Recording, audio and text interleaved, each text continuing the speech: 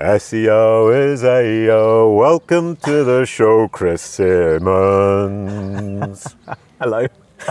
Lovely to meet you. You hadn't heard the song before? I hadn't heard the song. I always hear the snippets. So I hear the snippets of the podcast. I sort of skip the bits. Oh, right, okay. So the beginning bit, I love that. Brilliant You stuff. can do that anytime you like. We were talking about your beard last night. I love the beard, and talking about Greg Gifford and his beard. Yep. And your beard is bigger, but it's stragglier. Yeah, it's in a build stage. The build stage. This So sounds like a website. Yeah. Yeah, it's going to be tidied up eventually, but it's at the messy stage right now. Yeah, I think it looks pretty cool. Oh. And your wife was saying that when you two got together, you didn't have a beard at all. At all, no. Yeah. So yeah, she didn't get what she paid for. Put it that way. But she seemed perfectly happy. Hopefully. Not that I want to dig into your please private don't. life. It's not. But you were a lovely couple, and you were looking terribly happy together. So I assume she's happy with the beard. I'm pretty sure it's just all the beard. It's all the beard. It's all the beard. Now. Should I grow one? Yeah. No, because dogs will chase you. They think your head's on upside down. Don't know where that came from, but that was pretty good. All right, so today we're going to be talking. You wanted to talk about crawl budget, and Yeah. I said this is something I know naff all about. So I'm really interested because it's kind of mysterious for me. Yeah. I mean, all I knew is you get the log files and you look where the robot's gone. Yeah. That's where it starts, yeah? Yeah. So off you go. The robot has a finite amount of time on any website when it's crawling. We and all also- have a finite amount We of all time, have a mate. finite amount of time. If you can't find what you're looking for, the robot sure hasn't found it. But because there's billion plus pages a day added to Yeah. the web, the robot can't cope with all of that, and there's No. not enough bandwidth for it. So if you're making a site as crawl efficient as possible, then you're helping the robot, which is then rewarding you in better rankings, better visibility. Better indexing. Yeah, better indexing. You're more likely to be indexed faster if Yeah. you've got a better crawl And if you've got efficiency. this big, deep site Yeah. with loads and loads of, for Yeah. example, town pages, which, Yep. strange enough, is one of the problems one of my clients has. Yeah. And the robot doesn't come to the pages Yeah. often enough, which means we've got to You make a change and you've got to wait ages. or because it can't submit find them it. by hand, which is really boring. Yeah. We often start with the server log files and try and get about 90 days because you're supposed to rotate server log files now for GDPR rubbishness. Yeah, because they've got IP addresses. Did in you them. just say rubbishness? Yeah. Well, I'll delete your details after this. You get about 90 days worth is probably enough. What we tend to do is we will pull it out, run it through Screaming Frog server log file analyzer. Oh, I've got that. Yeah, Don't know how to use it, but You want to try it? It's pretty cool. Work out basically where the robot goes, which are the most popular pages, and then you can kind of try and map that out against what the user's doing using Google Analytics. If those two things don't match, then you've probably got a problem. If your user's not going where the robot's going, or vice versa, then there's something not quite right. you want the robot to go most often where the users go most often, That's what. or where the users come in from search most It often. depends on what you're trying to do. Because if you're really trying to do SEO, then technically you'd want the robot to go to all of your massive content pages that are evergreen and beautiful and really, really, really relevant. But actually, you want your user to land on your money page, don't you? Yeah. Sorry, wouldn't you map it to Search Console? In terms of the impressions, pages. so we get as much data as we possibly can. So server log file mapped to Google Analytics, mapped to Search Console, and then using, say, SEMrush or SEO Monitor, where the actual keyword rankings are as well. If you pull all that together, you can actually make a massive blended. It's a beautiful spreadsheet, put it that way. Yeah. And, if you like that kind of thing. That's what gets me out of bed.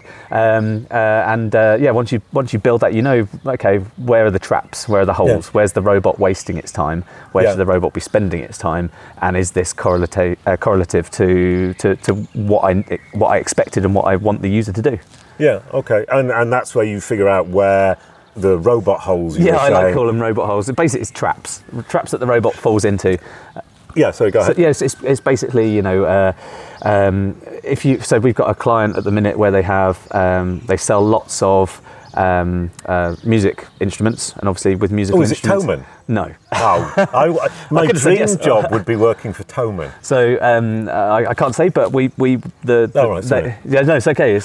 It's one of those things, isn't it? But they're relatively large music brand, and I'm going through it at the moment in my head. I'll tell you later.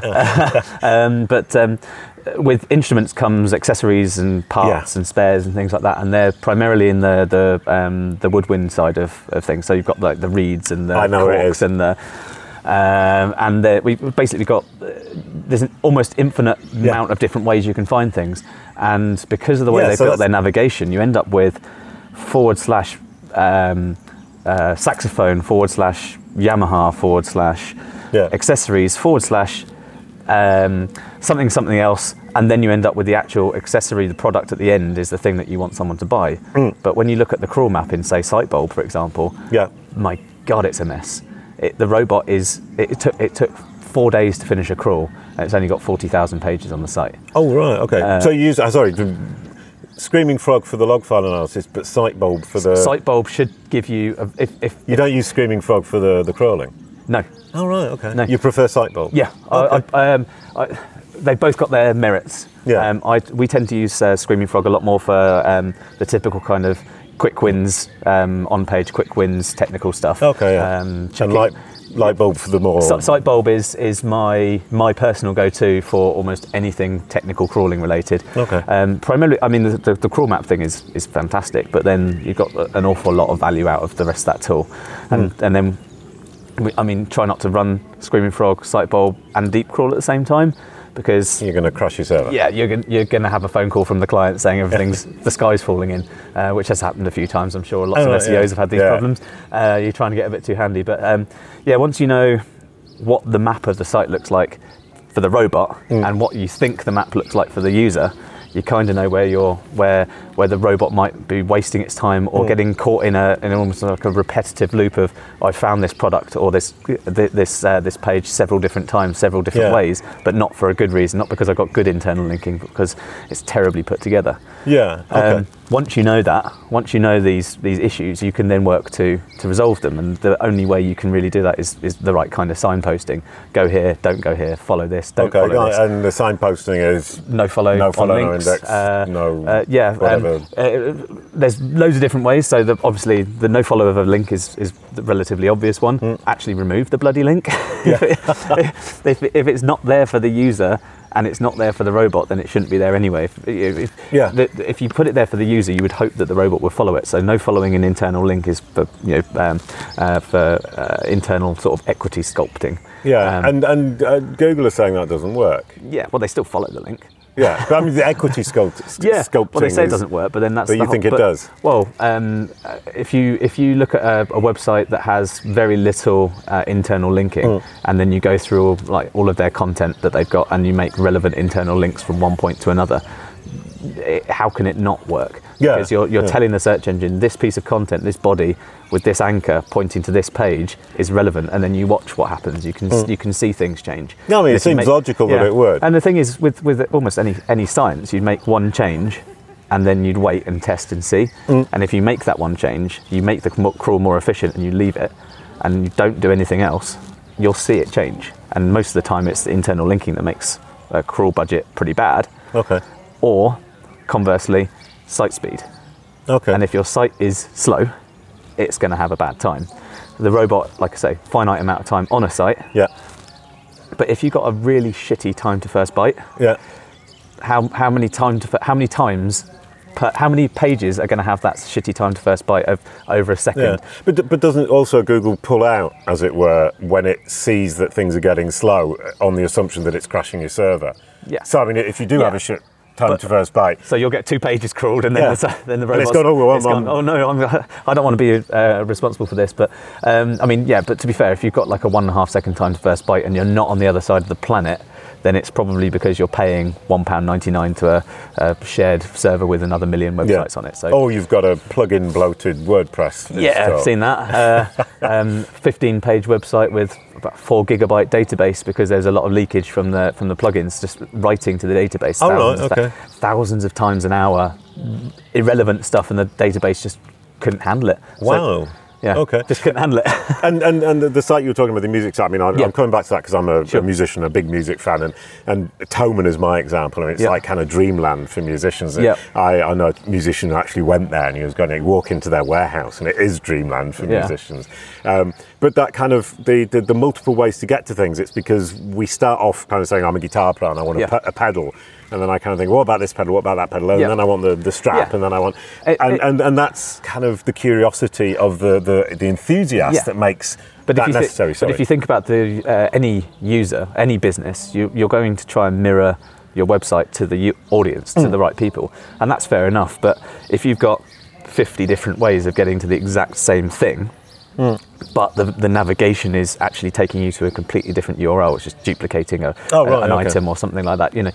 Take these things out, and would you walk into a store, and if you found that pedal that you wanted in 8 different places in the store, would you'd go to that section where you'd expect to find it? You think, well, actually, I need this accessory or that to go with it. So it should follow a kind of logical pattern. Yeah, but isn't then the solution to sort out your navigation, rebuild your site? Yeah, but when but this is the trouble. When you've got tens of thousands, like 40,000 pages and of real things, and then 100,000 when you've crawled it. Yeah. Well, regardless of how much better the crawl efficiency might be, removal of that many pages in one big chunk is going to affect visibility negatively for a short period of time. And how long do you want that period of time to last? Yeah, and that's the thing is a lot of businesses can't afford to take that hit, even if it's only short, and then it comes back. It's kind of the analogy of if I run a bar and my ice machine breaks, and it's £2,000 to buy a new ice machine, or for 2 years I can go out and spend £5 a day on a bag of ice. At some point you should have bought the bloody machine, but you don't, because it's cheaper in the short term to keep spending. Yeah. So, and we're all defending our jobs in the short term. Yeah. Yeah. Okay. Yeah. So if we sort of say this is what you really should be doing, it's going to be pretty painful for a good 6 months or so. Well, no business that is relatively sort of high volume, low margin is going to be able to afford a massive hit like that. So you have to put your time and effort where you can instead.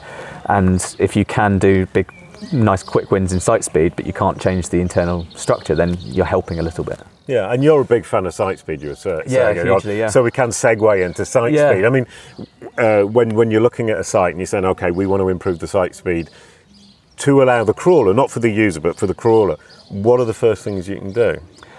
So again, time to first byte is one of the easiest things. Okay. But making the site code as lean as physically possible makes an awful lot of sense, because the robot can parse it a lot quicker. And if that's the case, then it's following the right links quicker. It's rendering things a lot quicker. And Googlebot comes to the site twice, once for the HTML and the CSS, and then it comes back and passes the JS. Well, if you've got a very JS heavy website and it all is rendered through JS, well, what happens if in the first time it comes to the site to crawl and it's really slow and it doesn't pass the JS, then you've then immediately bloated your website, and your crawl budget is nil. So that's really interesting. I was talking to a couple of people on the bus on the way over here, because we're at the SEMrush live in the middle of the countryside in the Czech Republic, looking out. It's insane, isn't it? Yeah, and it's absolutely beautiful, but that wasn't the point. No. It was an hour drive on the bus. Yeah. We were talking about AngularJS and React.js. Yeah. And they were saying, like, one of their worries is the crawl budget. And so you deliver this tiny little page, and then Google comes back the second time and does all the JavaScript stuff. Dangerous. Can be. All right, go on. Do it right. It won't be. You do it right. Okay. So what's doing it right? Because they were discussing that. Well, what we tend to do is we'll use WordPress as your data warehouse, so you can still build a website and edit pages and content and things. Then we'll use React or Vue through like Gatsby or something along those lines, which will basically then build a static site, static pages. Yeah. So effectively, the robot doesn't need to pass any JS at all in its first visit. There is a static page that it isn't rendered for the user every single time. Yeah. So you get around that problem that way. And you're saying give that to the robot and give the AngularJS to the user? You give it to both of them? No, so you would build a static site. Okay. So then, rather than having like server-side rendered type pages where if you look in the source code you see just a chunk of JavaScript, you're actually using the JavaScript to build a static HTML page for every single... And then you deliver it to everybody? Yeah. If you think of what a Varnish cache is, on an Nginx server, a Varnish cache. Go ahead. Sorry, I'm looking really confused. Varnish, no. So Varnish cache is basically server level caching. Okay. It sits static and usually separate to the server, but within the same stack. And in effect, it's creating static resources for the site. Okay. So if you have a WordPress website, for example, with lots of database queries, if they're regularly called for, then it will store the majority of the responses to that, rather than having to recall that query every time. So if you think of what I'm trying to suggest with the JavaScript and the static pages as the same principle as a varnish cache, you're effectively, if you do varnish properly, you're actually building a static site anyway. Yeah. So build a static site using JavaScript, because then you can use WordPress as your back end and you can do what you like. And we've just put the Optus website live, and technically after the first load, every single page loads in shy of less than the blink of an eye. So 300 milliseconds. A blink of the eye is already pretty short, but shy of a blink of an eye is even shorter. So 340 milliseconds is the average blink of an eye. Brilliant. Really? Is it? Is that true, or are you just making this up? I had to look it up because I was trying to. I needed something sort of brand worthy to say, but I looked it up, and so 340 odd milliseconds is an average blink of an eye, and we've got most of those pages loading sometimes in 200 milliseconds. We've actually created some JavaScript which is deferred on load, but actually once it finishes loading the page, that will then execute, and as your mouse hovers over a link, it starts preloading. Okay. But as you're tapping on the phone screen or the tablet screen, it starts preloading, and that's by the time your finger hovers over, your mouse hovers over a link, and clicks, that's about 300 milliseconds. So it's instant. Yeah. But with the fingery thing on the, it detects the depression, and as the depression happens, it starts preloading and takes it away, and that's usually about 400 to 700 milliseconds. Really? Depending on, yeah. Are we slower at pressing with our fingers than we are at hovering and clicking? Yeah. Really? Yeah. Oh wow. I don't know who did the maths on that, but that's what we worked it out at. But basically, if you say, for example, you've got a half a second time to first byte on a tablet or a mobile, you can almost make that redundant for the user, so they feel like the page is loading much quicker. So it's the perception of speed, which is great for the user. Oh, I love that. Yeah. Thank you very much. It's all right. SEO is AEO. Thank you, Chris. I love that. Thanks, man. No problem.